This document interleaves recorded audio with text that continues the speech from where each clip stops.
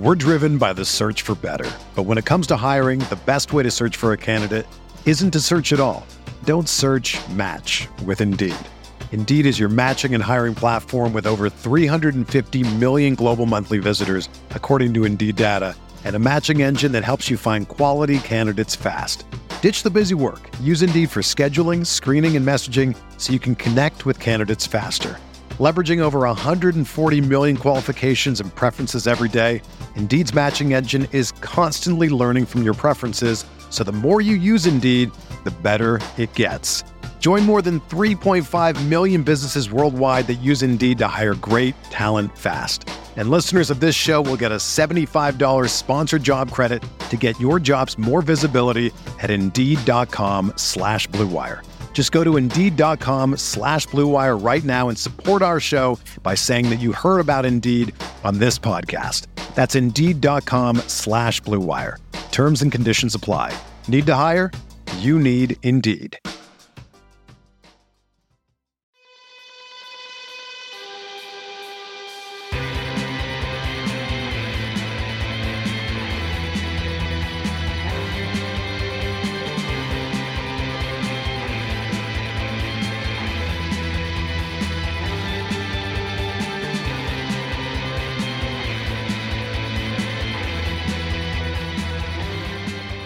I'm Adam McGee. And I'm Andrew Snyder. And you're listening to Capture the Celluloid and Make Time for This, proudly a part of the Eurostep Podcast Network and the Blue Wire Podcast family. Andrew, how are you doing?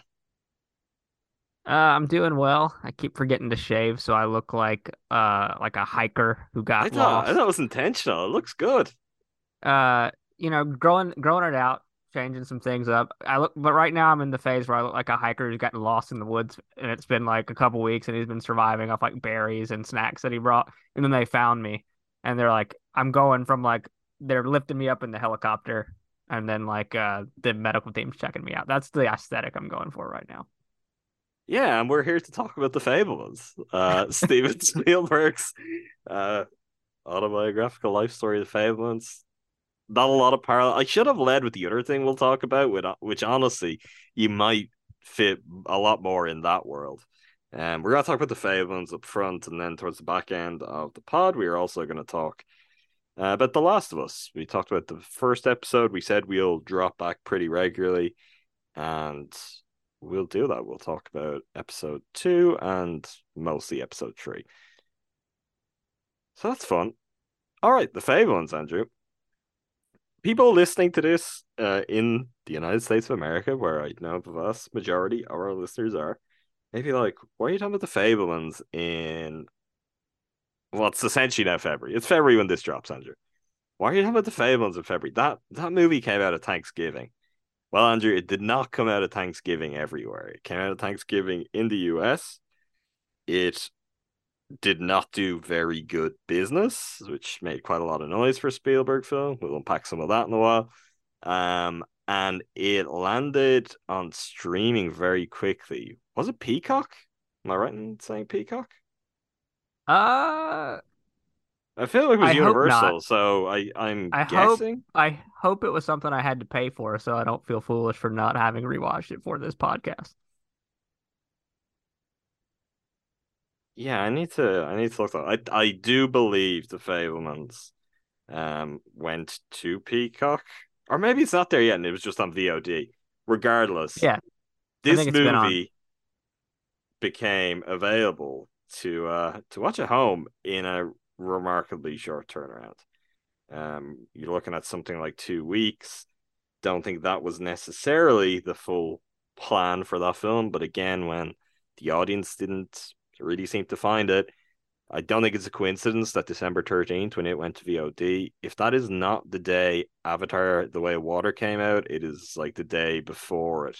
So they clearly just went, oh, well, there goes that. People are going to see something else. And given how that movie performed, they may not have been wrong, Andrew.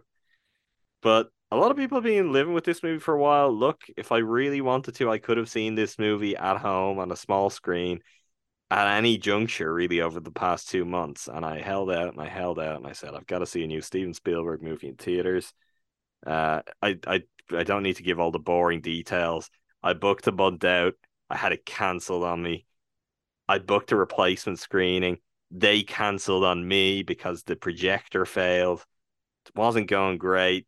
Found a window to get this in so we could do this podcast. Battled through a migraine on the way there, but I saw it, Andrew. I saw the Fabelmans. Was it worth it? I don't know. I don't know. And I don't think that's by way of the waiting, making it something, or me overhyping it. I'm kind of excited to talk through this because I do think it's interesting. And I do think it's got a really, really strong reception. I don't even mean critically. I mean from a lot of people who I just like on a more individual level who I respect their opinions on movies. They've really kind of responded to this in an outsized, oh, this is maybe Spielberg's like real late period masterpiece. I just don't know. I'm excited to work our way through that with you, but I've touched on what my experience was, the waiting game, the finally getting to see it. You did get to see this one right back around Thanksgiving. It's probably about as kind of instant as you went to see any movie relative to its release of the past few months, which is kind of ironic, given then I had to play the waiting game. I think it was due to lodging concerns with me, which was why I was eager to get out of the house. Uh, Oh, okay. it's a little holiday humor for anyone that has relatives come to town. Um, yeah, saw it very quickly. Spielberg's not someone who I would ever say is like that's my guy, that's my favorite director, but obviously he's an all-timer and has some of my movies that are all-time favorites for me and just people in general, especially mainstream films. We had a podcast where we talked about Jaws and E.T. probably over a year ago now. Time No, has no, lost all. no, nowhere near that. Nowhere near that. It was Really? like Okay. July, August, September. That was the kind of window where they got late summer re-releases for their anniversaries. Um, okay. If you say so. I'm living in a straight line, Adam. Actually that's not true because if you listen to Cruising for a Bruising, we are rewatching the 2018 Milwaukee Brewers playoff run.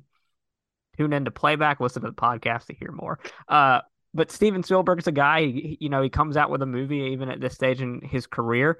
And you go see it. And, the last two, I thought West Side Story was a little bit of a disappointment, but I thought it was well directed and I enjoyed most of it. I enjoyed most everything except Ansel Elgort and some other things. Mm-hmm. How that guy's a thing, I'll never understand. And I haven't seen it since, so who knows how it's aged. But I really liked Ready Player One a few years ago when it came out. I thought that was another There are like dozens solid. of us, Andrew. The Ready Player One hive is Everyone out there. hated Ready Player One and thought he's lost the plot and it's really terrible. I will echo what you said. I have not seen it since I saw it in 3D IMAX at the time it was released, which is always a dangerous game. It can inflate opinions a little bit. I really, really liked it, and I thought some of the stuff that people hated, some notable sequences in particular, well, they worked for me. I had fun, and that's all that matters. Even something like Bridge of Spies or The Post are just like very competently made Sure. mainstream movies. Did you see the So go BFG? didn't make my watch list. BFG is That the worst thing he's ever done. So okay. I'll get Well, ahead of that. It's worse than the terrible Indiana Jones. It's the worst thing he's done. But your point on Bridge of Spies, your point of the Post, I think is one well taken. That he doesn't really do stinkers. Like he's going to the mediocre Spielberg may feel a bit mediocre Hollywood in a lot of ways, but it is the very, very best of it in all levels. One in terms of his craft and his directorial ability, but also then the people that he attracts to work with him in front and behind the camera. and so going into the Fablemans, I sort of had that level of expectation. And then obviously seeing some of the reviews and ratings of people that you mentioned that I respect. But that being said, you don't always align 1-to-1 on a critic and your own opinion of a movie, as we discussed with something like Ready Player One. Went into The Fablemans, and I was thoroughly whelmed. I really enjoyed it. I thought it is above the criteria that I said of like his just borderline good, mediocre, but like highly competent film. I thought it was just like a really well made, well acted for the most part, and just a little long. If my movies are gonna go over 2.5 hours, I want them to be Avatar. But I was thoroughly Is it that whelmed. long? Is it that long? It it Wow, felt it is long in that the long. room. It's over 2.5 hours. Yeah. And I like that it's a departure for Spielberg into telling something that's so autobiographical. I mean, as a filmmaker, you're showing a part of yourself anytime you make a movie and just like your influences and how you approach subject matter. But getting to see him tell such a personal story in a more direct way, not just like, with an alien kind of unpacking your parents' divorce and your upbringing that way, but then just getting to like walk us through what was a traumatic moment of your life as it is like parallels your inspiration and how you turn into what you are now as a filmmaker. So I thought it was really successful in all those regards. And I mean, it just kind of lived up to my expectations of what I thought this film was going to be exactly. That being said, I didn't have the trials and tribulations Hmm. to get to see it. It was very easy for me. Uh, Although I think this was the movie, and I messaged you about it, where when I was getting to my seat, the people in my row thought I was a delivery person bringing them their popcorn. Oh wow, I don't remember that. I mean, to be clear on this, this is a very good movie. I want to, by my lead into it is not for me to be like Steven Spielberg is a fraud. The Fableman sucks. That's clearly not the case. I had a I didn't mean to present it that no, no. as I don't. that I was don't your think take. you were either. But I was just thinking it sounds like I'm really off the contrarian thing. I'm not. Um, I guess I just went into it thinking there's a chance it could be my favorite movie of the year, which is a very high and lofty standard to set anything. Wasn't expecting it to be that, but I was thinking, could be. There's a chance, and it wasn't that. It wasn't right up there at my favorites of the year. I had a perfectly nice time. There's a lot I really liked and admired about the movie. And I think it's a very effective way of him telling that story. I am interested in his desire, need to do that. I'm not saying he shouldn't. I'm not the person to tell him. He's Steven F. and Spielberg. He can do whatever he wants to do, and he should. He should make whatever movies he wants. But I will go counter to your point and be like, you know what? Some of this is more interesting to me when he's working through it with the alien. Because that is where he gives over to pure imagination, which is really, I think, what he has done better than any other filmmaker, maybe in the history of the medium. There's plenty of that there, and there's lots of really, really good stuff, and I think you can see his various interests. Like obviously, you get the touchstones to a lot of those films where really he was covering this time and his own experiences in much more obtuse ways in the past. This time it becomes a lot clearer. You also see, in some sense, I think how much fun he had doing West Side Story and how that kind of carries over here. West Side Story, I'm trying to think if we did a full pod on it or if we just kind of talked about it at some point. I was so looking forward to that, and that left me cold. I wasn't a fan of the changes that were made. Ansel Elgort was a problem, but I did think just structurally some of the changes that were made didn't quite work. At its best, it was really, really incredible. I don't know. I'm now starting to think, and I'm thinking of his later stuff, and I'm like, is it Tony Kushner? Am I allergic to Tony Kushner? And there's some quality that comes into the stories here that doesn't just quite kind of fit what I want. One of the things I think a lot of people might have heard about the Fablemans, and I know I had certainly heard it, and if there was one thing I allowed to inform expectations, it was this, was the idea that I think we talked about it on the Babylon episode. Been some bad trailers doing the rounds lately, and not helping films that actually turned out to be catastrophic box office bombs. which it's funny how that happens. Babylon is the greatest example of that. Its first trailer was absolutely terrible and did it no favors. I think the main Fablemans trailer that I've been seeing is pretty bad too. It is the most treacly thing you'll ever see. And I found it a little bit off-putting. I'm like, surely this isn't just this sweet and this charming. And from the very first screenings and from long beyond that, because most of the world had seen it, um, what I had started to hear is a lot of no, this has a darker edge, like a maybe a sharper tongue. There's something a bit more acidic that's there. This isn't just Spielberg doing something that's kind of really classic, warm family Spielberg. And I guess it's not by the fact that it's a film about divorce, but I don't really think it pushes that too far. I don't think it strays too far from that. And that's okay, but it just wasn't quite as, I don't know, invigorating for me as the idea would have been of, oh, Spielberg is making like his family drama and he's really digging in. And he's going to put up on screen, which I think he does here, and I tip my hat to him for that. But I think there's moments where maybe I don't know, is anyone this nice? Is anyone this full of heart? Maybe the man who makes E.T. is, but there's a lot of kind of pivot points even in the story where you're left to kind of weigh up, oh, is young Sammy Fableman underneath it all? Is he really just like this nice guy where he's just everything else is kind of glossed over? He can let things, water off a duck's back, and he's just gonna get on with it because some things are bigger than that. On the one hand, he seems like he's really got his priorities in order, and the other, I'm like, wow, is Steven Spielberg really this good at just not letting anything get to him ever? Is that a weird reaction to have? Do you understand what I'm saying at all?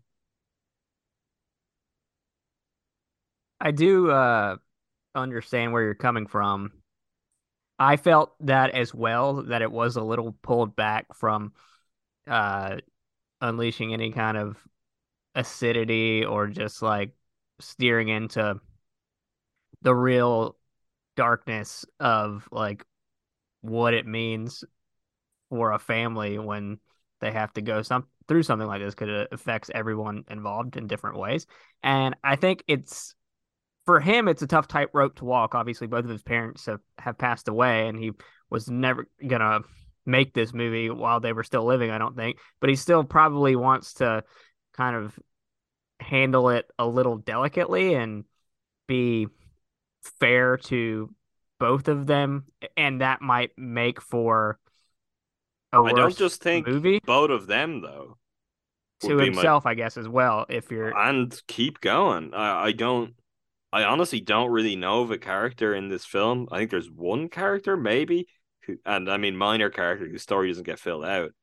I think this film is almost fair to as many characters as possible to a fault at times in ways that are they can be interesting, but I do think also set up like oh, here's Judd Hirsch and he's gonna steal a couple of scenes here and we're gonna nominate him for an Oscar. And kind of somewhat distracting. Like it's like a stunt in its own right. But obviously, I mean, we're not gonna. Well, are we gonna spoil the movie that has been available to most people for quite some time? I don't know. sure. We don't have to get into specifics right now, but Seth Rogen's character, for example, um, given more than the benefit of the doubt, and maybe that is just with hindsight and the maturity of a man of his years now, he's able to view it through that. But it's also a choice to like you come to make this film at this age, which what's Spielberg now? 77, something like that. You come to make it at this age and that makes sense. But one of the problems when filmmakers get to that age, and particularly if they start to look at their younger life, is they make films about being a young man through old man's eyes.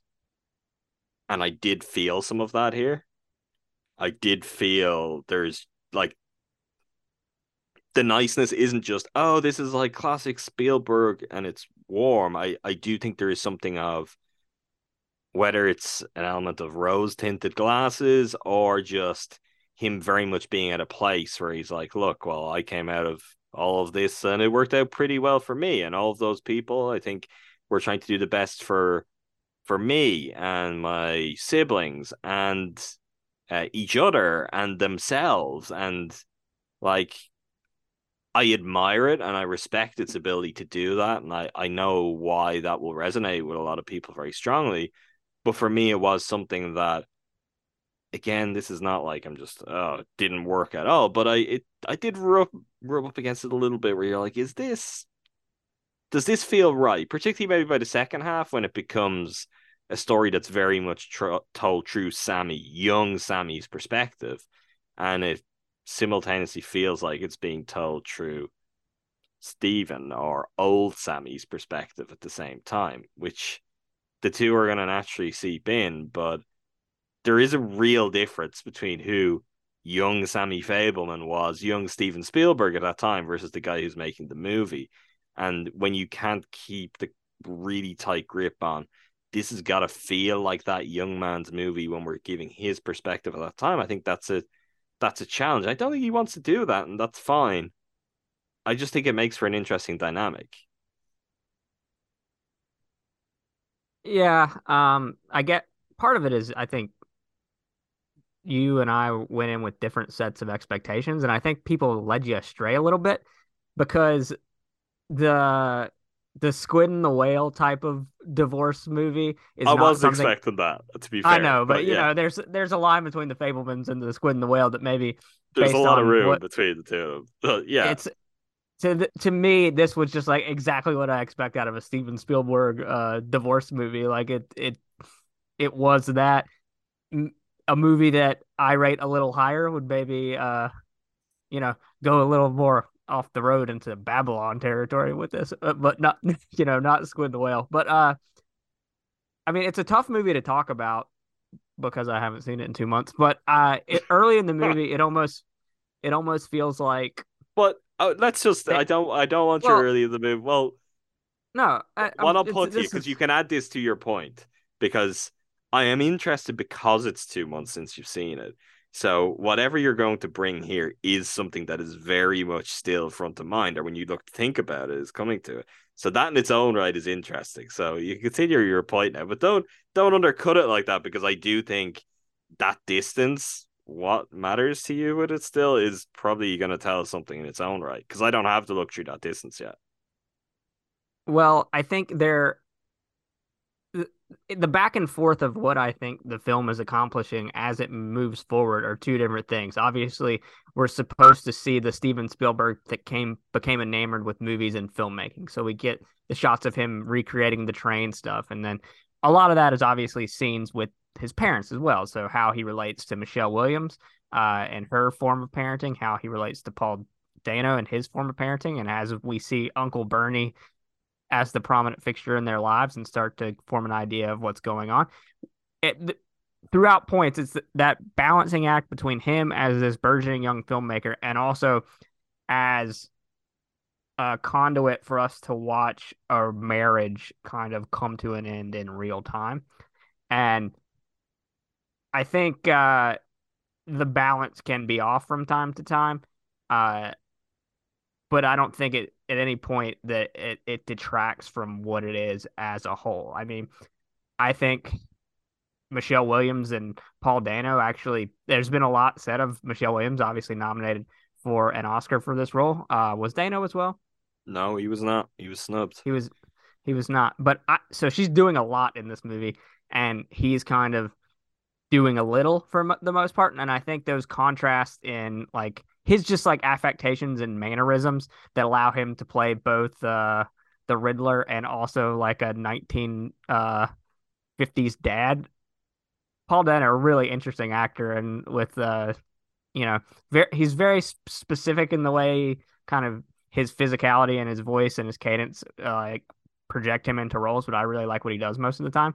Uh, I was enjoying uh kind of seeing them through his eyes as he starts to view his parents as, you know, real people instead of just his parents, and that becomes too much for him when he knows too much too early. And I don't know, I was really into that part of the story, and then I was really into kind of the movie making stuff, but they felt like two different movies at times, if that makes sense. We're driven by the search for better, but when it comes to hiring, the best way to search for a candidate isn't to search at all. Don't search, match with Indeed. Indeed is your matching and hiring platform with over 350 million global monthly visitors, according to Indeed data, and a matching engine that helps you find quality candidates fast. Ditch the busy work. Use Indeed for scheduling, screening, and messaging so you can connect with candidates faster. Leveraging over 140 million qualifications and preferences every day, Indeed's matching engine is constantly learning from your preferences, so the more you use Indeed, the better it gets.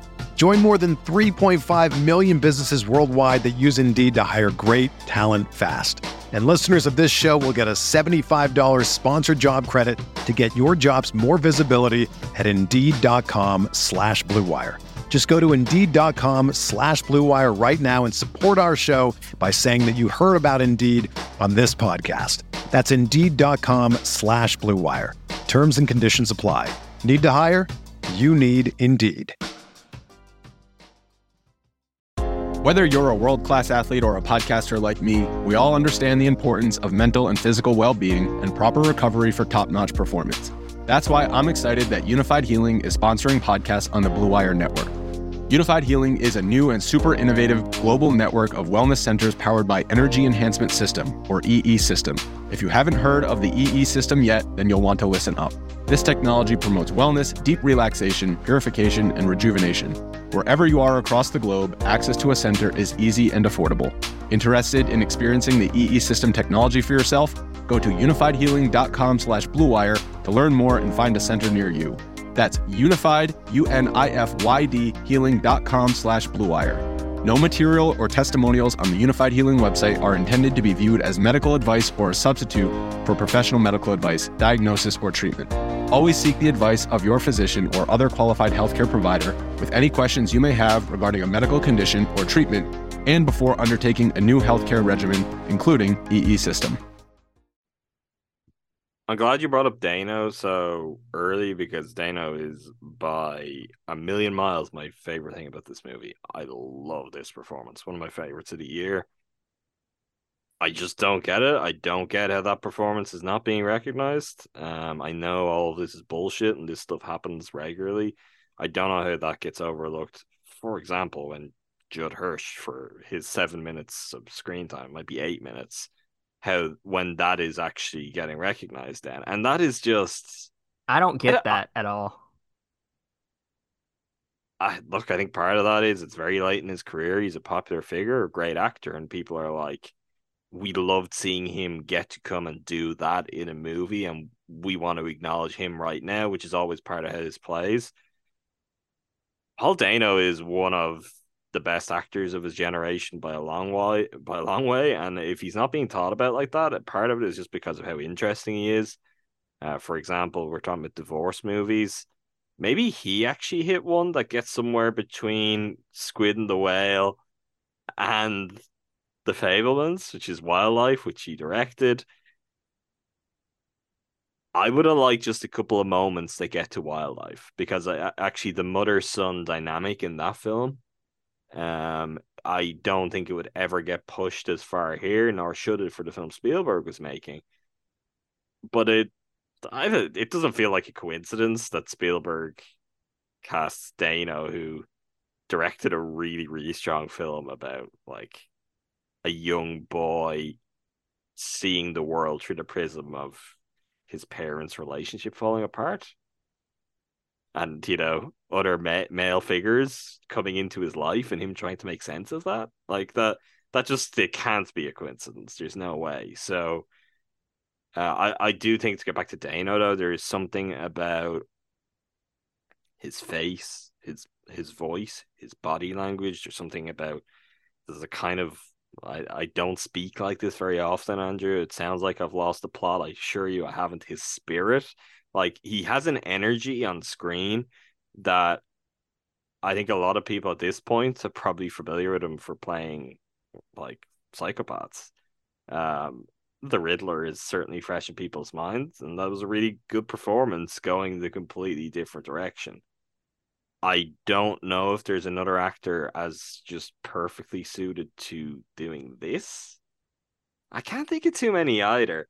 Like I was trying to work through, I was like, who in recent years even just has something of this energy that role?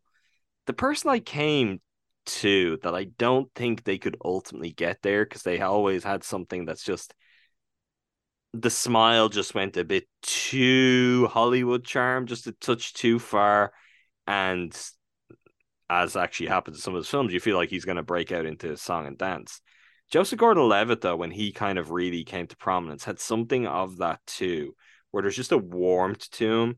There was kind of an ease and a calmness. I think Dano brings a lot of that to this character here too. And I don't know, it's a really interesting one. I mean, the story goes that Steven Spielberg was estranged from his father for basically the guts of 15 years, and it was really, I guess, pushing what happens in the movie a whole lot further, which is that in real life his father just kind of took one for the team. He kind of took, if not the blame, he was like, okay, well, if the relationship has fallen apart, well, I just won't see the kids so that, you know, their mother still gets to see them and everything can kind of truck on one way or another without really having done anything wrong. Um, in the sense that anyone ever does anything wrong or doesn't.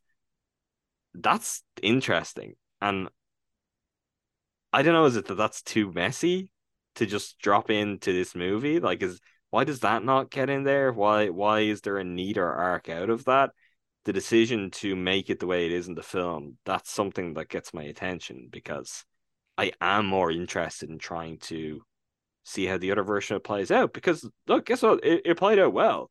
Steven Spielberg, to my knowledge and from anything I've read, like he spent the majority of his life on really great terms with both of his parents. And his parents continued to love and care for each other very much. Life took them in different directions. There were complicated times in their life, but they worked out how they needed to be to support their children, and all of that seemed to work out well. Like that's interesting. That's to me in some ways more interesting than what becomes a much more traditional, linear, oh, the marriage broke down and the father's here and this is the kind of place he lives now, and the mother's here and this is the kind of place she lives. That's something that kind of caught my eye. But for Dano, I just think there's like a real dignity and quiet grace, and yeah, he's a strong character. And what we haven't really touched on, I can't remember. I read or heard somewhere someone made the point, which I do think is a really good one, that it does feel like the central structure and the kind of the two-hander nature of this, if we take Sammy out of it, where you've got uh not quite the light and the dark, but you've got the father and the mother as like these two totems that are dictating the terms of this film. There is something very kind of, I don't know, it feels like this is the results of, years of therapy that he's come to frame them in this way, where it's the purest, like, my mother is art, my father is engineering and craft and precision. There's actually something very Malickian about that. Like if Terrence Malick wanted to make a follow-up to Tree of Life, and it was like, yeah, the mother is art. We already had the mother is grace and nature, and the father being there's something to that, which I guess he has retconned that in his own head. That's how he makes sense of who he is and how all the pieces come together, where it's like, yeah, this is how I'm the filmmaker, but this is how the films I make are, like Jaws and Jurassic Park. And that may all be true, but again, as characters, it's an interesting thing to put on people who were real people, and we're not just real people, but your parents, to be like, yeah, in this story, they are serving as the composite parts of Sammy Fableman, the filmmaker. That's kind of interesting to me. But yeah, Dano, I think as his father, I was all in on. I love Michelle Williams. She's one of my favorite actresses. I generally love when she goes big in a performance too. Not sure on this one. I don't know. Like, that's the only Steven Spielberg can know, and to him, she might have been the perfect essence of his mother, and that's what he's looking for in casting. To me, it didn't quite feel the right match for it. And even I was thinking a little bit, I was like, Dano and Michelle Williams, would I ever put them together? They're actually much closer in age than I thought. I think the fact that Dano was playing a teenager for what seemed like quite a long time, uh, maybe skewed. That's only 4 years between them. But there's just still something didn't didn't quite click. Um, I wonder, could you have done it a different way? Could you cast Zoe Kazan, Paul Dano's real life wife, uh, in the role of Mitzi? Do they want to be cast as a couple who are going to go through a painful divorce? That is also probably a different question. But that is an actress that came to mind for me. I'm like, oh, what does seem like a somewhat more natural dynamic with Dano, even if they're pitched at completely different places.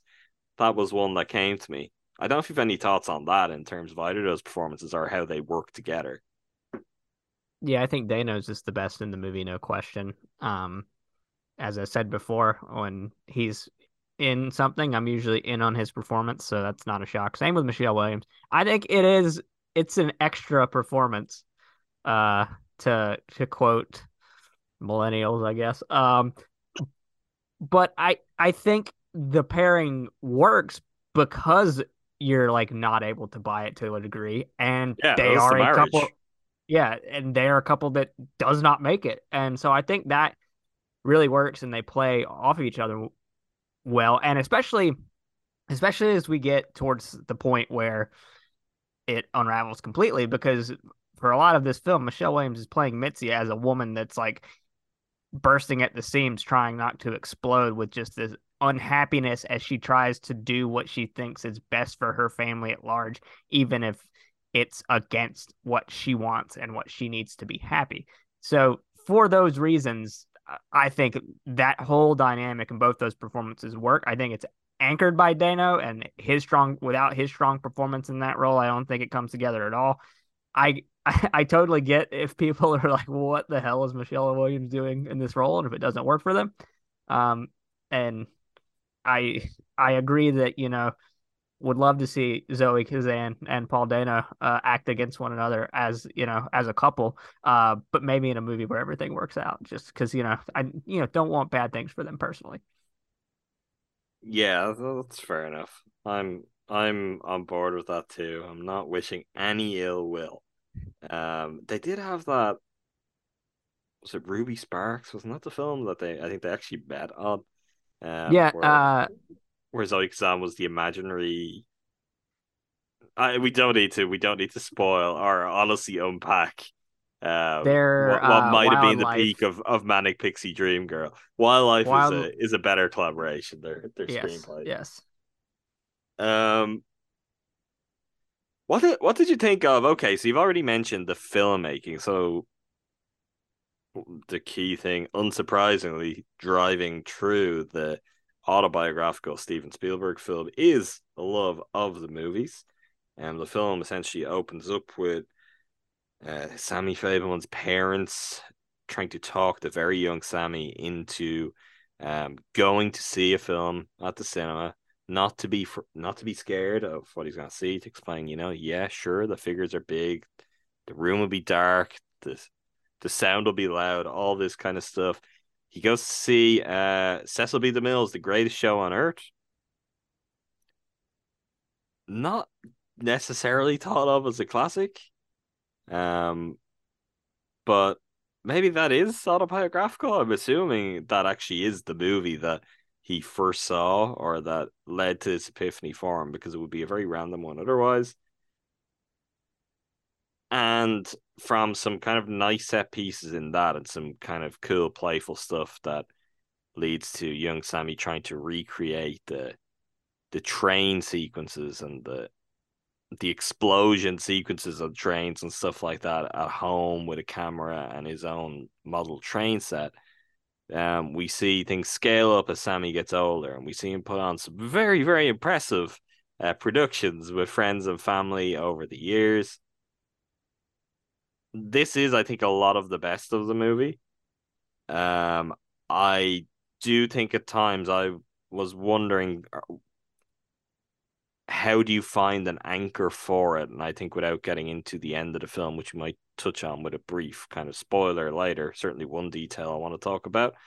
I was, as I was watching, I found myself actively kind of wondering, oh, where are they going to end this? Because it might make sense if you're leaning into this much of it to give us a little bit of, oh, Spielberg is the director now. Like, this is also the Fabelmans versus it actually being Spielberg. Do you think it's not called the Spielbergs and this character is not called Steven Spielberg just like for some pretense of vanity? I don't get how he's just openly being like, yeah, this is autobiographical, and no one's raised their hand to being like, but you named the character Sammy Fabelman, Steven. I don't get that, because where I'm going with that is the only difference. If you make this the Spielbergs, which should be very weird, and I acknowledge that, but listen, I'd be here for it. That would be a bold swing to just be like, yeah, my new film, it's called The Spielbergs. But you could end this with like him on the set of Jaws. You know, it opens up ways to do that. I mean, you could have done that with an equivalent movie in this scenario. But I do think so much of the movie making is so central and so exciting, and I think gives the movie a lot of its verve, that my thing as I was watching was, okay, so how do you keep this momentum and energy, and how do you build to this? And then what is the payoff for the people who've been appreciating this all along and are here because this is the kind of the filmic coming of age story of Steven Spielberg. Did you give that any thought at all before I said it, or again, am I a crazy person? But the Fabelmans, maybe there's legalities involved. I don't know. It seems like he's on good terms with all his family, and or they're no longer with us. So I would have thought he had some freedom. But yeah, this is more specifically feeding into the film making content within, and I guess some of the possibilities that could have been on the table if you want to take it a slightly different way. So I thought about that earlier when we were talking about it. Why is it not the Spielbergs? At first, I thought there was some degree of just removing full 100% autobiography from it. So you know that the broad strokes of this story and a lot of the details are accurate. But it's a character, so it's don't take everything at face value. Did Mitzi Fabelman, or whatever Spielberg's mom's name was, dance in a nightgown in front of car lights, and did Steven Spielberg film it? We don't have to know if that's 100% true, because it's Mitzi Fabelman, it's not Spielberg. But that also that can be fictionalized in the completely representative portrait of the Spielbergs too. I know you know that, but continue. Exactly, which is why that's not my take on why it wasn't the Spielbergs. Now, legalities and all that, we don't know, but I almost wonder if he felt like it would be a distraction and almost like too self-absorbed to do that. I know you're telling a story about yourself and like how you became who you are, but I don't know if that's something that factored in there. But Adam, another question I have, and reason before your question, because I've got an answer for this. Okay. I've done some reading. Tony Kushner gave an explanation for this. So he made up the name Fabelman. And this is a quote from Tony Kushner. Spielberg means play mountain. Spieler is an actor in Yiddish, and a spiel can be a speech or can be a play. I wanted to have some of that meaning. So, fable, man. And I've always liked the German word fable, which means fable. And because the movie is autobiographical for Steven, but isn't an autobiography, it's not a documentary, so there is a fictional element as well. So I thought the Fabelman was a nod to that. That is an all-time plate of word salad that's just being served up there. The movie is autobiographical for Stephen, but it isn't an autobiography. It's not a documentary, so there's a fictional element as well. So who cares? I don't know. Like maybe part of this is particularly based on what you and I might have liked, but other people didn't like about Ready Player One. Maybe the worst idea possible for Steven Spielberg would have been to finish this movie on the set of Jaws. I think that if you're making the film about your own life, and part of it is kind of, I'm pretty great, haven't I? Look at what made me so great.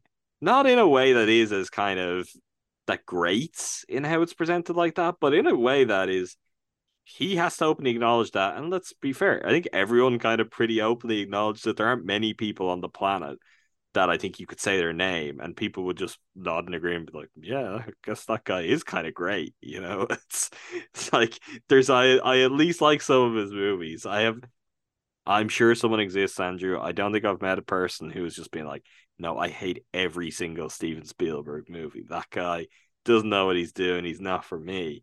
I just think that's an interesting wrinkle in this story, because one of the things when I did eventually get to see this film, and I felt like I earned this. It was a nice gesture on Steven Spielberg's part, but I was greeted before the opening credits rolled by a pre-recorded message from Steven Spielberg, where he made reference to this being like his story. So again, like he's been out here talking about it very, very clearly. So The Fabelmans gives a level of remove, and it is okay. So what are you doing with the level of remove? If the answer is as simple as, oh, well, it's not entirely factual, I kind of like, what are we doing here? Every biopic ever made is mostly not factual, and that doesn't stop people, I don't know, naming it after the person. Like, let's say, for example, this year we had Elvis, we had Blonde. Do we think Blonde is entirely factual? Do we think Blonde is a really, like, I definitely don't. I definitely don't. biopic anyway? So we don't need to fully kind of unpack that one. But to the larger point, I just think it's an interesting choice. I really, really, you had another point. need. I really, really need to see Jim Cameron make his version of this, and it ends with him walking out of the first screening of Avatar 2: A Way of Water, and he spikes his Oscar from Titanic and goes, "Big Jim did it again," and that's how it ends. I think Big Jim probably did make his version of this, and it was probably Avatar. Fair enough. Him being transported to this world and just deciding to live there instead. It was. Little did we know that the film about a man going to live in Pandora was literally about Jim Cameron saying, I am going to live in Pandora for the rest of my career. Do you think that on a literal sense, he is just like his consciousness is in a Pandora simulator right now? No, listen, Big Jim has got some big stuff going on. I don't know what kind of food crisis he's tackling right now. I'm trying to remember what exactly was it. Was it for a non-dairy milk, or it was part of the plant protein, wasn't it? Right, that was going in like all of the most popular meat substitute burgers around the world. Big Jim was like, this is the next big thing, big business, good for the planet, count me in, and he just essentially became the biggest provider in all of North America for that particular plant protein. But anyway, we're getting sidetracked onto James Cameron's grand scale farming. I hope he named it Big Jim and beyond. My question was, if this movie is called The Spielbergs, do you think more people go and see it? Yes. Or do you think that's okay? Yes. Do you think The Fabelmans? I mean, it's a made up name, so do you think it's a good name though? Like, as in, when the movie is called The Fabelmans, I don't like having this conversation because I think it really dumbs stuff down. And, I don't care what a movie's called. I'm just going to be like, okay, I'm going to go and see it and I'll judge it for itself. But I'm fully aware that's not how everyone else works. And being like, oh, what are we going to see? And you've got Avatar: The Way of Water, or you've got The Fabelmans. I mean, obviously, there's a counter programming element and there's someone who's always going to choose one side of that over the other. But I don't think The Fabelmans is doing as much for this. And also, like, Spielberg, I think, in an industry sense, has done the, oh, I'm going to appear and I'm going to talk about this because this is my big thing. I don't know to what extent you can do this. Like, how do you do this with a 77-year-old man now? But I haven't necessarily felt like he's been everywhere promoting this so that the Fablemans became shorthand for the Spielbergs for just the average American consumer who might like to go and see a movie. Like, have you felt that? Is there like talk shows or stuff? Is he like showing up on like Good Morning America and I don't know about it? Have you been struggling to avoid Steven Spielberg for the past 2.5 months? Because even the I quick cycle and the quick kind of move to PVOD, that cut that short as well. Like there wasn't the kind of promotion cycle. The movie premiered at TIFF. He went to TIFF. He was honored there. He presented it. And I think he's done some industry press and obviously done some of the lobbying for Oscar purposes and kind of feels like that's been it. I haven't noticed Steven Spielberg oversaturation of the market at all. Uh, and I would say my YouTube algorithm would serve that up to me if that were something that was going on and I didn't notice it. I think The Fablemans as a title sells the movie short in terms of like getting people to know what they're walking into. I'm pretty sure like the first time I heard the title, I probably knew he was making an autobiographical. We got it that time. Movie like about his life and the divorce that we've seen come up on screen since ET. Um, but when I heard that name, I think what instantly went into my mind was some kind of movie like 3,000 Years of Longing, where we just get a bunch of fables over and over again in various vignettes. It didn't put it together in my brain that it was actually a name until It's much, been much later. the latest hero in the MCU, Fableman. Yeah, I mean, you could have talked me into that, and maybe DC is doing some new stuff. Like They announced a lot of stuff today, I believe.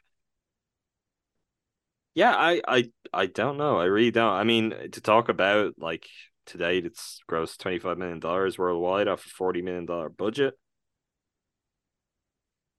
I don't know. Like on the one hand, and maybe we'll play a little bit of a game here. On the one hand, Andrew, I would be inclined to say I just don't think the audience is there for a film like The Fabelmans to make its money back and then some. Steven Spielberg or no Steven Spielberg, I just don't think it's there.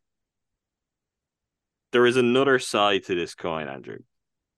I'm going to ask you a couple of questions. We're going to see if you're going to get here. I don't know if you're going to get very far with this. I don't blame you if not. There has been what I'll first describe. I think I don't know if this means something to you. It might to some viewers. What I would describe the trailer that Universal put out for the Fablemans as is the Sony Pictures Classics trailer. I don't know if you know what Sony Pictures Classics is or if you're aware of that. I'm sure I've seen it on a screen, but It was the shingle of Sony that used to acquire for slightly higher brow audiences, but not really. It was older audiences. It was older audiences interested in awards fair and maybe some premium directors. And it was going to be packaged to them in a very safe and nice way, regardless if that's actually what the film was or not.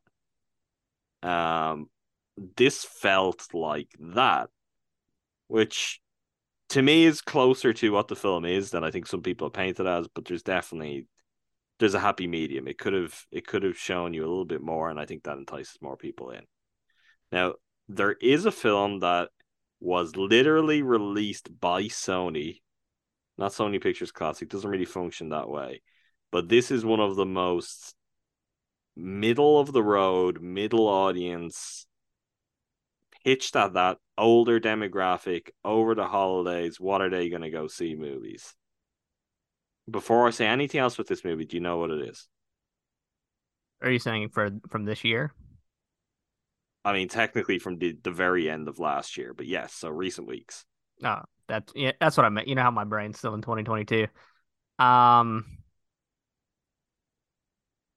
this is really good podcasting when I try and think really quickly. It's Go okay. ahead. So the movie is the Tom Hanks star A Man Called Otto.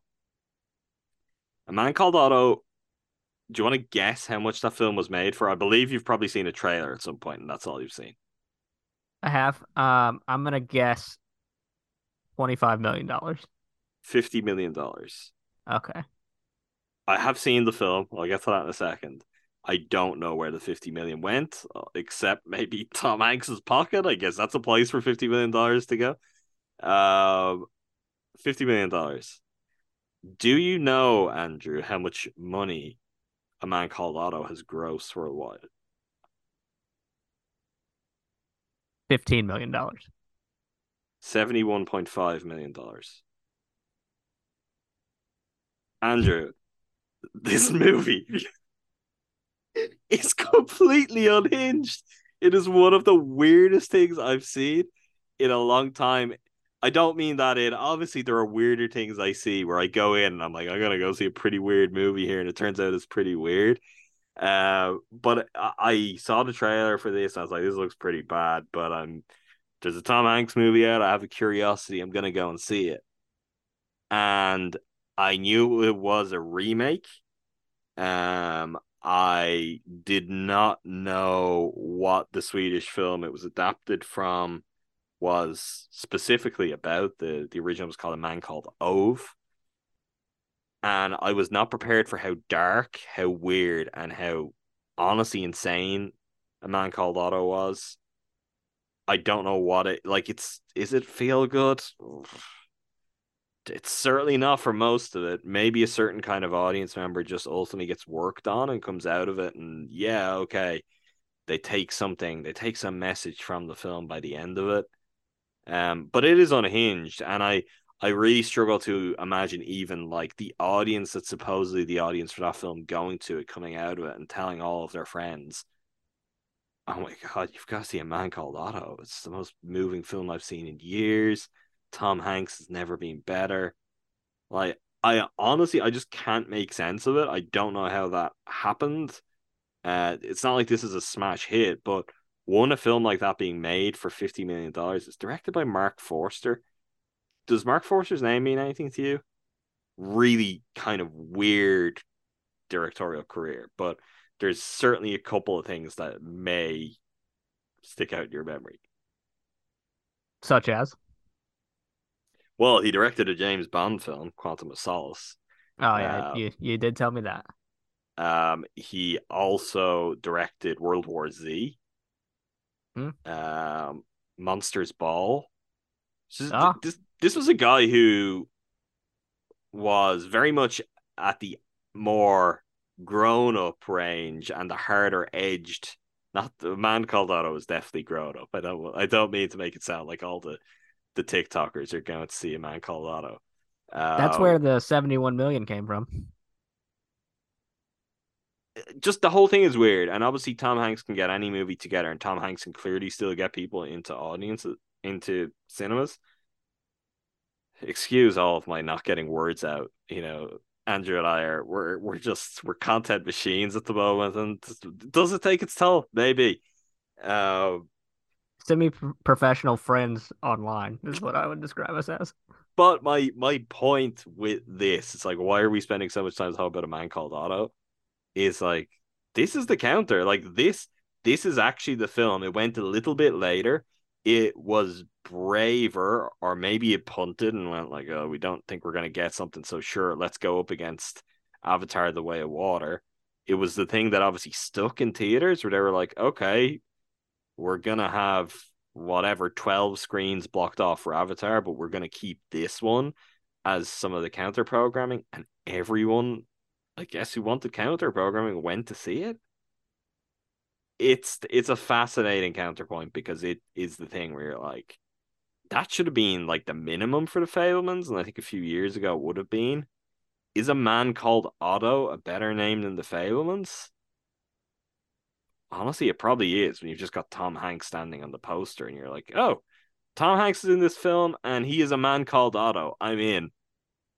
Like, I guess that's who it works for people. And where you get this really treacly trailer for the Fablemans, and it doesn't really. It's like it's afraid to show some of the depth that's there because people might not want to go and see that at the movies. They may want to go for a nice time. American Lotto is a film about suicide. Like, it's may not ultimately be about that if you want to make the case for it.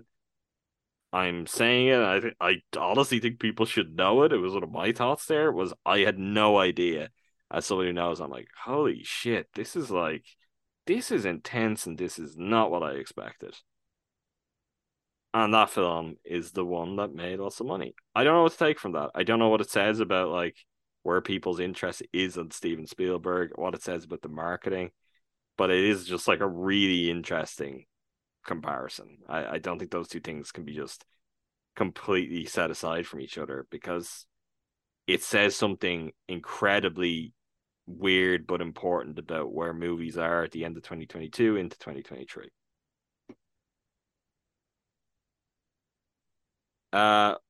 Will we wrap up the Fablemans with maybe our final thoughts or anything in particular we really like? There is one thing that I do need to talk about, which this is if you don't want a cameo, a very fun cameo, which you probably know about if you care at this point.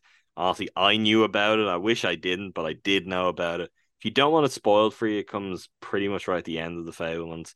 I'd say skip forward just a couple of minutes. And Jordan Trusky, I want you to listen to this spoiler Oh so no, you'll watch the I movie. told Jordan months ago. Honestly, I told Jordan, just straight up told him months ago. I was like, Jordan, I feel like it's important you know this. And what I told Jordan was that David Lynch is acting in The Fabelmans. And who is David Lynch playing? He is playing the legendary director John Ford, eye patch and all. And David Lynch chewed on that scenery. It's amazing.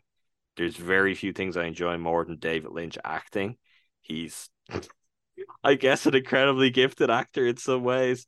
I don't know how it came to this. I wonder what him and Spielberg's relationship is, if there ever was one, how they approached. I've no doubt there's mutual respect there, but I don't know if they actually ever had a relationship where Spielberg just picked up a phone and was like, "Hey, Dave, I want you to play John Ford."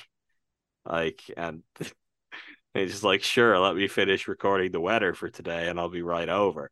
Uh, I don't know. I don't know how it came about. I think that is a really fun final step for the movie. The actual end of this film. What are your thoughts on it? Where he basically like skips away on the studio a lot? I was like, I'm not feeling this. Could we not have ended this a scene earlier somehow, or could we not give it a couple of scenes more? Because this isn't it. It was like the opposite of how I described my reaction to Babylon, where it's like the very last shot I liked, but leading up to that, I was like back and forth on. Whereas I really loved all of the John Ford stuff, and kind of that exchange.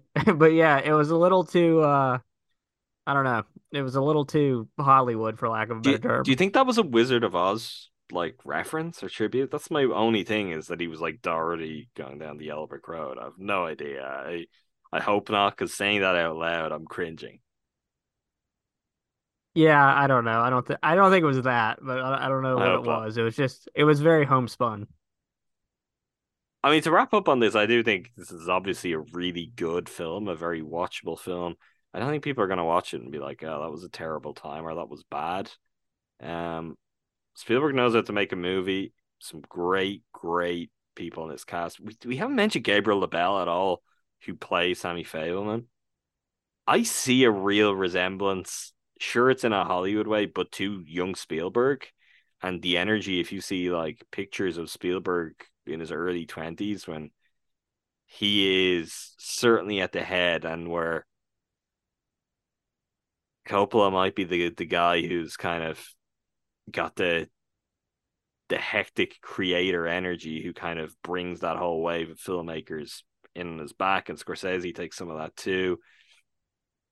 I know Schrader had his own interests. De Palma had his own interests. Spielberg was the coolest looking, as in he had a confidence to him at that time where you're like, okay, you could see it in just pictures from that time. You're like, okay, Spielberg was channeling something right from the start that probably explains part of what becomes his career, part of how he like channeled that talent into having the legendary career he has had. And I think Gabriel LaBelle captured that really, really well. That was a really good performance. Also, just I think the siblings were a little bit given short shrift, but shout out Julia Butters of Once Upon a Time in Hollywood fame. Thought she was really good, and it's always fun and interesting to see an actor who makes a really strong impression as a child in a film, and then you start to see them aging, and it's like, okay, what's that look like? Bit like Rafi Cassidy in White Noise, I think, when we talked about that, and the just even the kind of the few years difference from Killing of a Sacred Deer to White Noise for her. It's always interesting seeing that kind of progression, seeing, well, what kind of actor does someone shape into as they grow into their teens and eventually become adult. Yeah, Anything I didn't else have that we much covered? more. Really enjoyed it. I think especially if the kind of emotional and dramatic notes of the marriage falling apart work for you like they did for me. That along with just the journey of Spielberg becoming Spielberg. Obviously, all the him making his 8 millimeter movies are great and really fun to watch those come together. So really worth your time. And I guess Adam said we've had 2 months of runway, so people should have seen it. But then we talked about the box office return, so people didn't see it. So yeah, go fire it up on streaming. All right, let's pivot to the small screen where I guess people will watch The Fablemans mostly as well. On the small screen at the moment, getting plenty of attention, I think deservedly so, is The Last of Us. We're now 3 episodes into the HBO adaptation of the sensation, the Smash Hit video game. I want to keep this really simple to start. I mean, we talked about setting the table and where we were at. Andrew laid out his history, and I think effectively that episode 1 was kind of as far as he had got, or yeah, episode 1, which was a double episode, being as far as you had gotten the game. So going past that, everything was new to you. There's certainly been quite a few things that have changed up, which is, I think, always a good thing in an adaptation. I don't know if I love all the specifics, but I think just doing that is good. You're approaching a TV show or a movie in the right way if you are making changes. But what's your reaction 3 episodes in? Also considering the fact that you now just like openly hate TV, resent having to watch it. So you're checking in with this thing every week, knowing that there's a chance that I might do this on a podcast. But are you enjoying it? Are you getting something from it? Where are you at on this show right now? Yeah, I love it.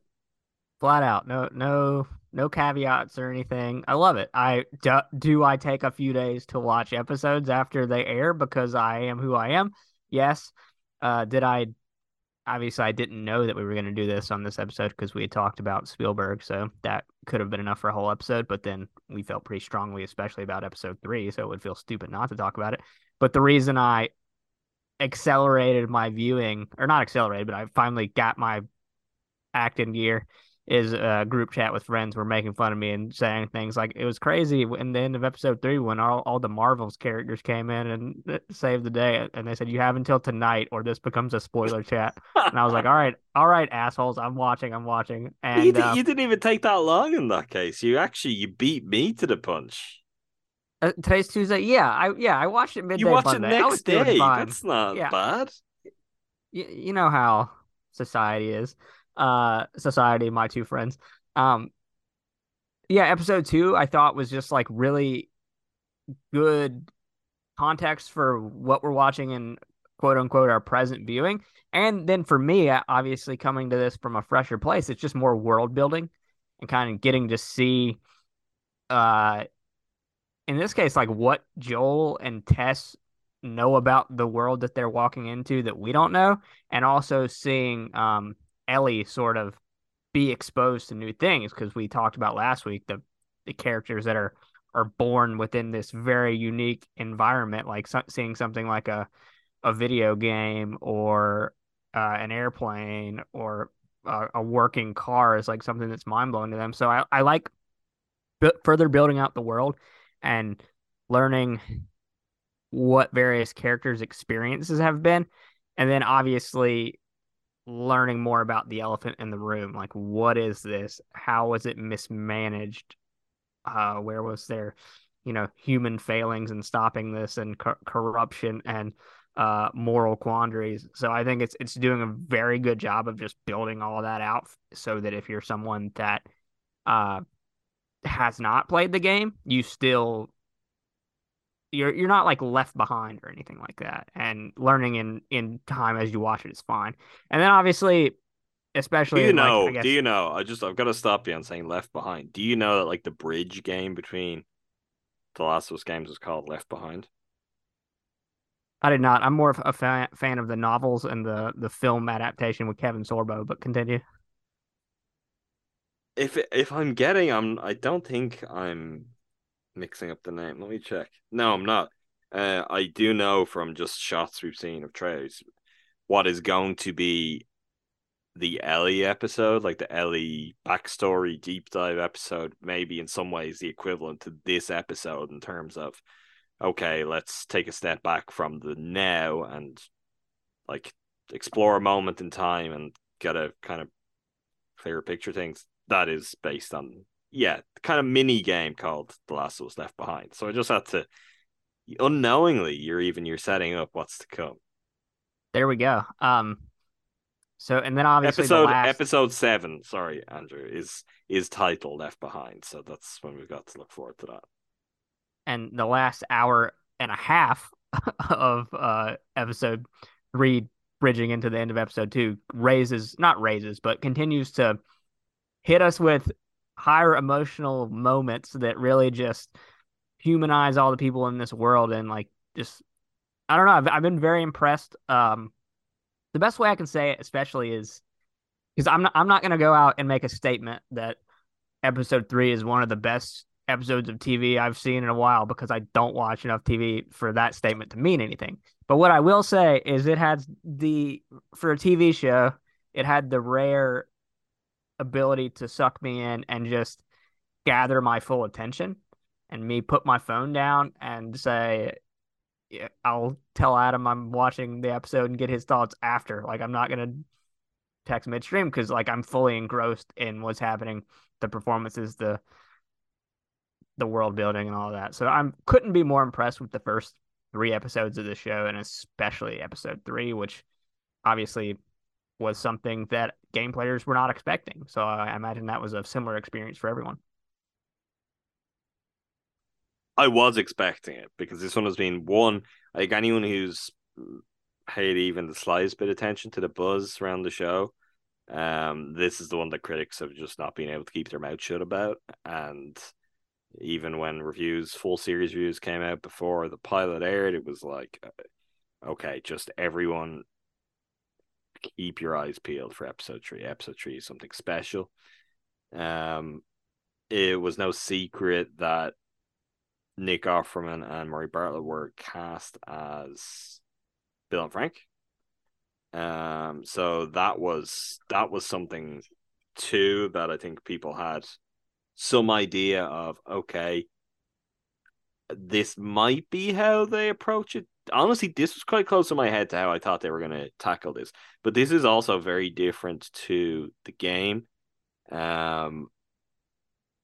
I guess the overall setup is quite similar in that Joel and Ellie are going to find Bill in search of a battery for a truck so they can get across the country to Wyoming, and essentially continue on with their mission. But when they come to find Bill, Frank is already gone. We find out Frank has taken his own life, and in a way that is not romantic like is set up here. Very, very different story and very different circumstances, and I guess shades the character of Bill in a very different way too. So that is interesting, but this is kind of how I figured they would do it.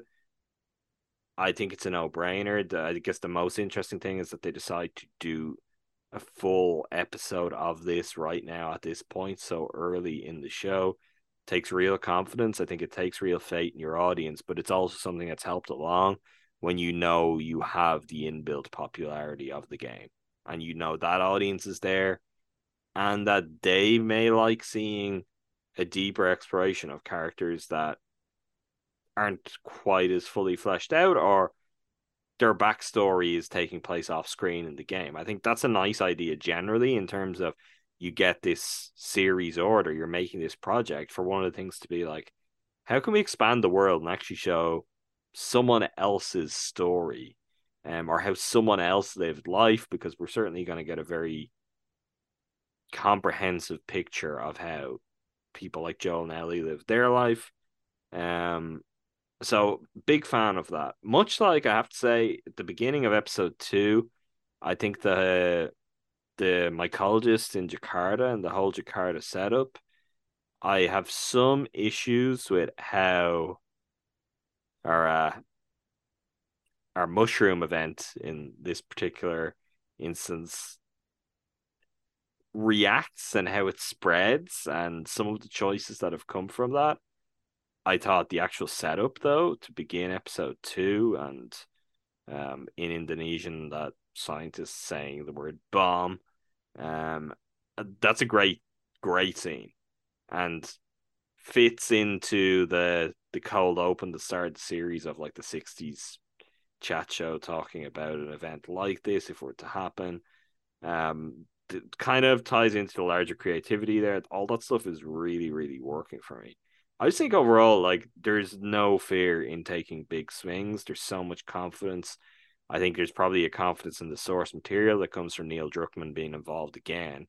So he's got his source material, and then someone like Craig Mazin comes in, they work together, and they are not afraid to make this a TV show, which is essential. Like, there's no point in doing it otherwise. There's no point in just putting cameras in front of this and being like, okay, it's now a TV show rather than a game. That is honestly how all of the terrible adaptations of video games from movies and TV have happened over the years. So I'm glad to see they're not doing that. And I think they're being really smart with it. Like, one of the things, for as much as episode 3, it moved me, and what I'm always going to think about it with it is Bill and Frank and their story and the performances of Offerman and Bartlett. I do think they really effectively use that story to inform Joel and Ellie too. Like, that's important. There may be more subtle ways you can do it, but I don't think the show needs to be subtle if it's going to be as graceful as this. I think if it's going to prove to you, oh, we're gonna really be kind of gentle and caring in showing humanity, and humanity trying to persevere or fight through this, I think most people will probably forgive it a lot of things. I've seen, I don't know if you've seen some, but I've seen some waves of backlash to this episode. I don't just mean in a, like, I don't just mean because this is a depiction of a gay couple. I have no doubt that backlash is out there too. But just various different kind of angles, I guess you can approach, where people weren't as crazy about this, or trying to work one way or another. One criticism has been, oh, well, Station 11 just did all of this and did it better. I'll shout out Andy Greenwald in The Watch. I was listening to Watch, and this summed up something I've been thinking of too, because I've been thinking about that show, which I really admired, but I didn't necessarily love. There are a couple of episodes that blew me away, and some performances that absolutely knocked my socks off on that show. But the whole thing wasn't something where I'm like, yeah, this all came together for me. This is not Station 11. This is not Station 11. It's doing something that is much broader, much more mainstream. This is an adaptation of a massive commercial success video game. And it's one that is trying to balance, I guess, let's go somewhat Fabelmansy on it, art and commerce, or the kind of the two sides of the coin here, and get the balance right. So far it is. I think there is substance here. There is something that looks good, that's very, very kind of accomplished in terms of how it's made. But it's also just fun, entertaining to go through, and I think will really ramp up as well. Like, I don't know how well you feel like you kind of know maybe Ellie in particular. I don't know how much you kind of feel like you're getting a sense of the thrills of the world. I will say the museum sequence, like that's a really fun part of the game to play. That was recreated in a way that feels authentic to the game, but also felt exciting to see on screen, not just in a, oh, I remember that, but in a, oh, I think this works in this arena too. The one thing I will mention, which is probably like the only negative I have on this at the moment, um, I understand why. Maybe you don't know this, maybe some people listening don't know. So one absolutely colossal difference between how people get infected, how this spreads in the game versus how it's spreading in the TV shows. In the game, it's airborne. And you've got spores, and it's not necessarily something that is maybe as difficult to catch as it could be in the TV show. That could be a case made for that. I think some of it has been really interesting. I think the idea of like the fungal network, where if you stand on some stuff, it triggers that and they all come charging. That stuff's good. Like that's a good idea in a cinematic sense. The scene that gave us Tessa's end though, where she ends up kissing, no, just I mean, I don't think the shock value outweighs the fact that I don't think anyone particularly wants to see that, and I don't think it's like the most effective way to send off that character or to do. I don't know. I wasn't seeing like the great tragedy in this. I was just kind of like, this is not how I would do this. It's not going to take the whole show down for me, but obviously all of that is kind of informed by the decision of they do not want all of these characters, all of these actors going around with like gas masks and the equivalent on their face for the entire time. So they've reworked that because it's TV. I don't know if it works quite as well. I do think the design work and the practical design has been really, really great so far for the infected. And I will be waiting to see how that continues to level up for some of what will, for this purpose, we'll call creatures. And as we see that play out, but I found out really effective. It looks exactly like the game, but in the best way possible, because I wouldn't have seen that as necessarily being something that would happen. I think is about as good as any kind of practical monster effects I've seen for a little while. I don't know if any of that is working for you, if you've thoughts on how all of that looks, considering you don't have the same level of familiarity with it. And for that reason, I think it all works well. I mean, the monsters, for lack of a better term, are sufficiently terrifying, especially the ones that like have the giant heads that look like, I don't know, they don't have eyes or brains or Clickers. whatever's happening. Yeah, those guys are scary as all get out. The kiss from a rose was quite something. That was I was I was like what's the character name I'm looking for? I can't remember. John C. Riley in Talladega Nights, where he's like, I'm not sure I understand your tactics. Um, it might be Will Ferrell that says that, but I can't remember. But I was like, I don't know. I think this can be accomplished. Like whatever your diversion or slowing them down you're trying to do, you don't have to suck my kiss. Red Hot Chili Peppers reference. I've done 2 Kiss song references. There's something about that, like it's a really striking image. I was interested by Druckmann directing that episode too, and part of that was like, is that him being like, I want to make sure this episode feels like TV as opposed to a game, and I really want to push that.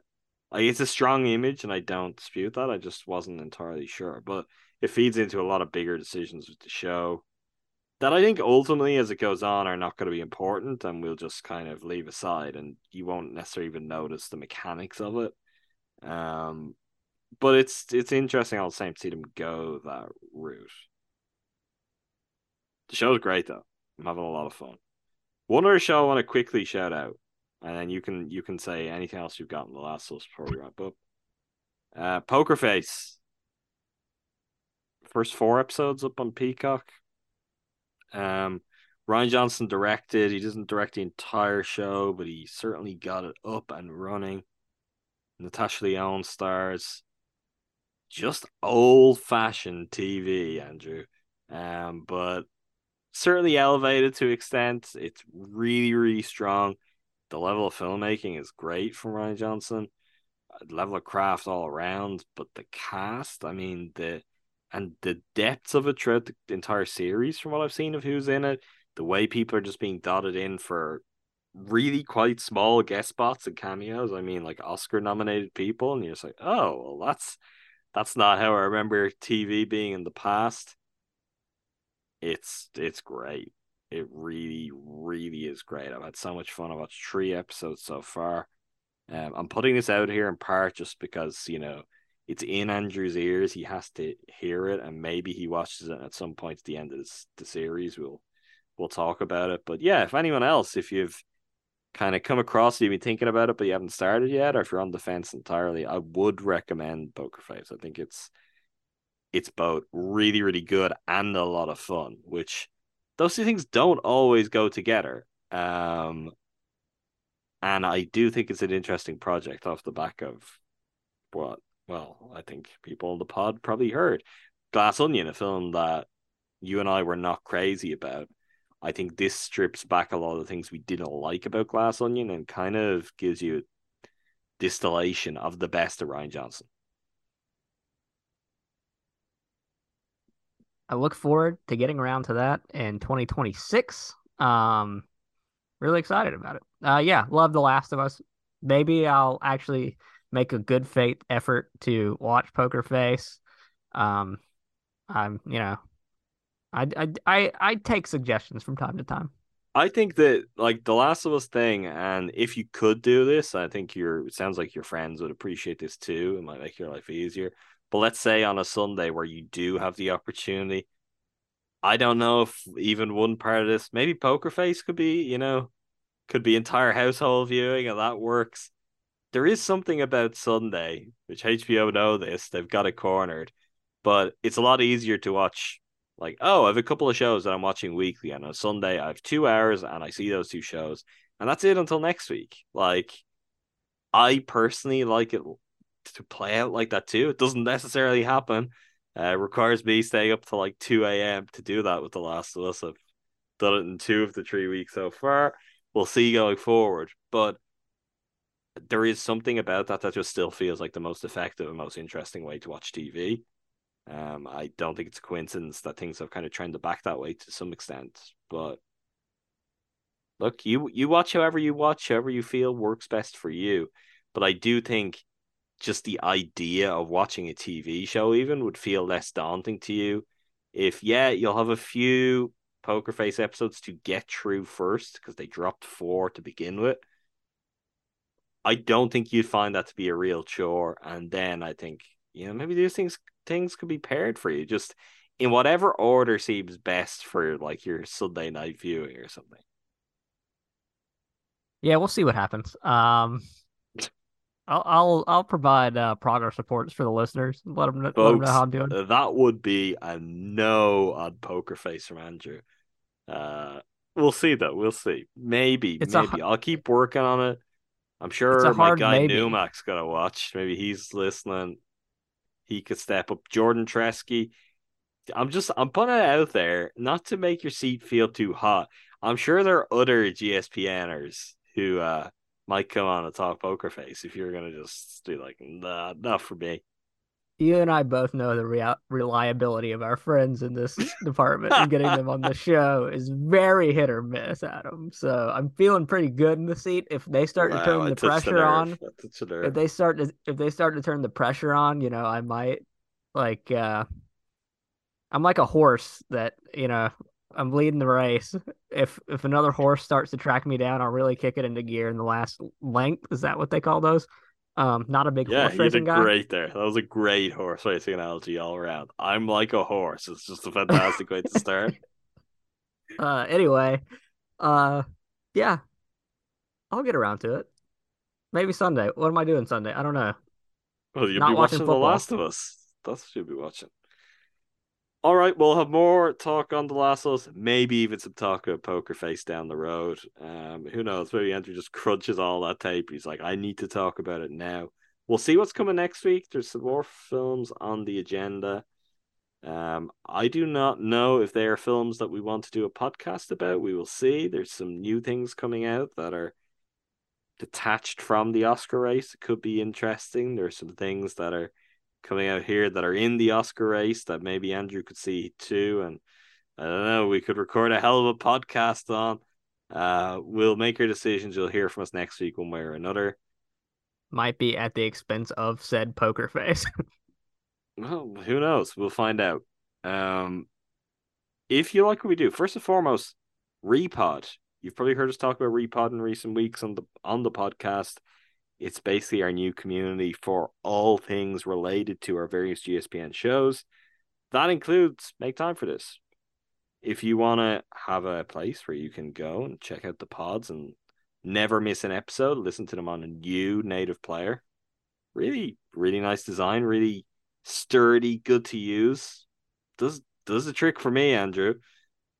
If you want to talk as to Ty us, noted, well, one of the major podcast players, I won't say which, was down. I'm the gonna other be day. wary about how strongly Ty went in on that. I honestly, those kind of proclamations make me nervous. And he's like, But that I'm just saying what didn't go down, and I'm like, oh God, Ty. Well, I can't see this going back to bite us. It just, in the moment, it gave us exactly what we needed and allowed us to keep our routine going. He's not wrong. That's what I'll say. He's not wrong. He was listening to pods on Repod when lots of other people weren't listening to pods elsewhere. Beyond that, though, and the main thing is from episode to episode, you can go check out the episode page. We'll have always pretty much got a post up there, but you can go back and forth with us. You got thoughts on episode? You want to talk through things with Andrew and I? Go do it. Go do it. We're there. We're waiting for you. Whether it's Fabelmans, whether it's The Last of Us, whether it's Poker Face, if you want to go and tell Andrew, Andrew, you do need to watch this because I want to hear you talk about it on a podcast, you could go do that too. Join repod.com/make time for this. That's where you'll find that. As always, we're available wherever you get your podcasts, whatever your podcast platform of choice. Go check out Make Time for This. Rest of the Eurostep Podcast Network. Got the main GSPN feed, home to the Eurostep, and the Win in Six podcast covering all things Milwaukee Bucks. Trade deadline is almost here. Jake Crowder is taking meetings with the Bucks. I don't entirely know what that means still. I'm still trying to work it out, but that is what is happening. Who knows? Maybe by the time you listen to this, more than that is happening. That is the nature of this time of year. We'll have all things covered on the main Eurostep Podcast Network feed. Talking to Tundra, talking all things Green Bay Packers. Will he or won't he be back? We know that Numac and Jordan desperately want Aaron Rodgers back for at least one more year. Will that happen? Tune in to Talking to Tundra to find out. And last but by no means least, Cruising for Bruising, the place where Andrew and I talk all things Milwaukee Brewers. We are continuing on our journey back in time. We're talking 2018. We're talking about all current Brewers happenings too. Never miss anything on the Brew Crew, cruising for a Bruising. That does it for us for this time. Until next time, thanks again to all of you for listening. Thank you, Andrew. Thanks, Adam.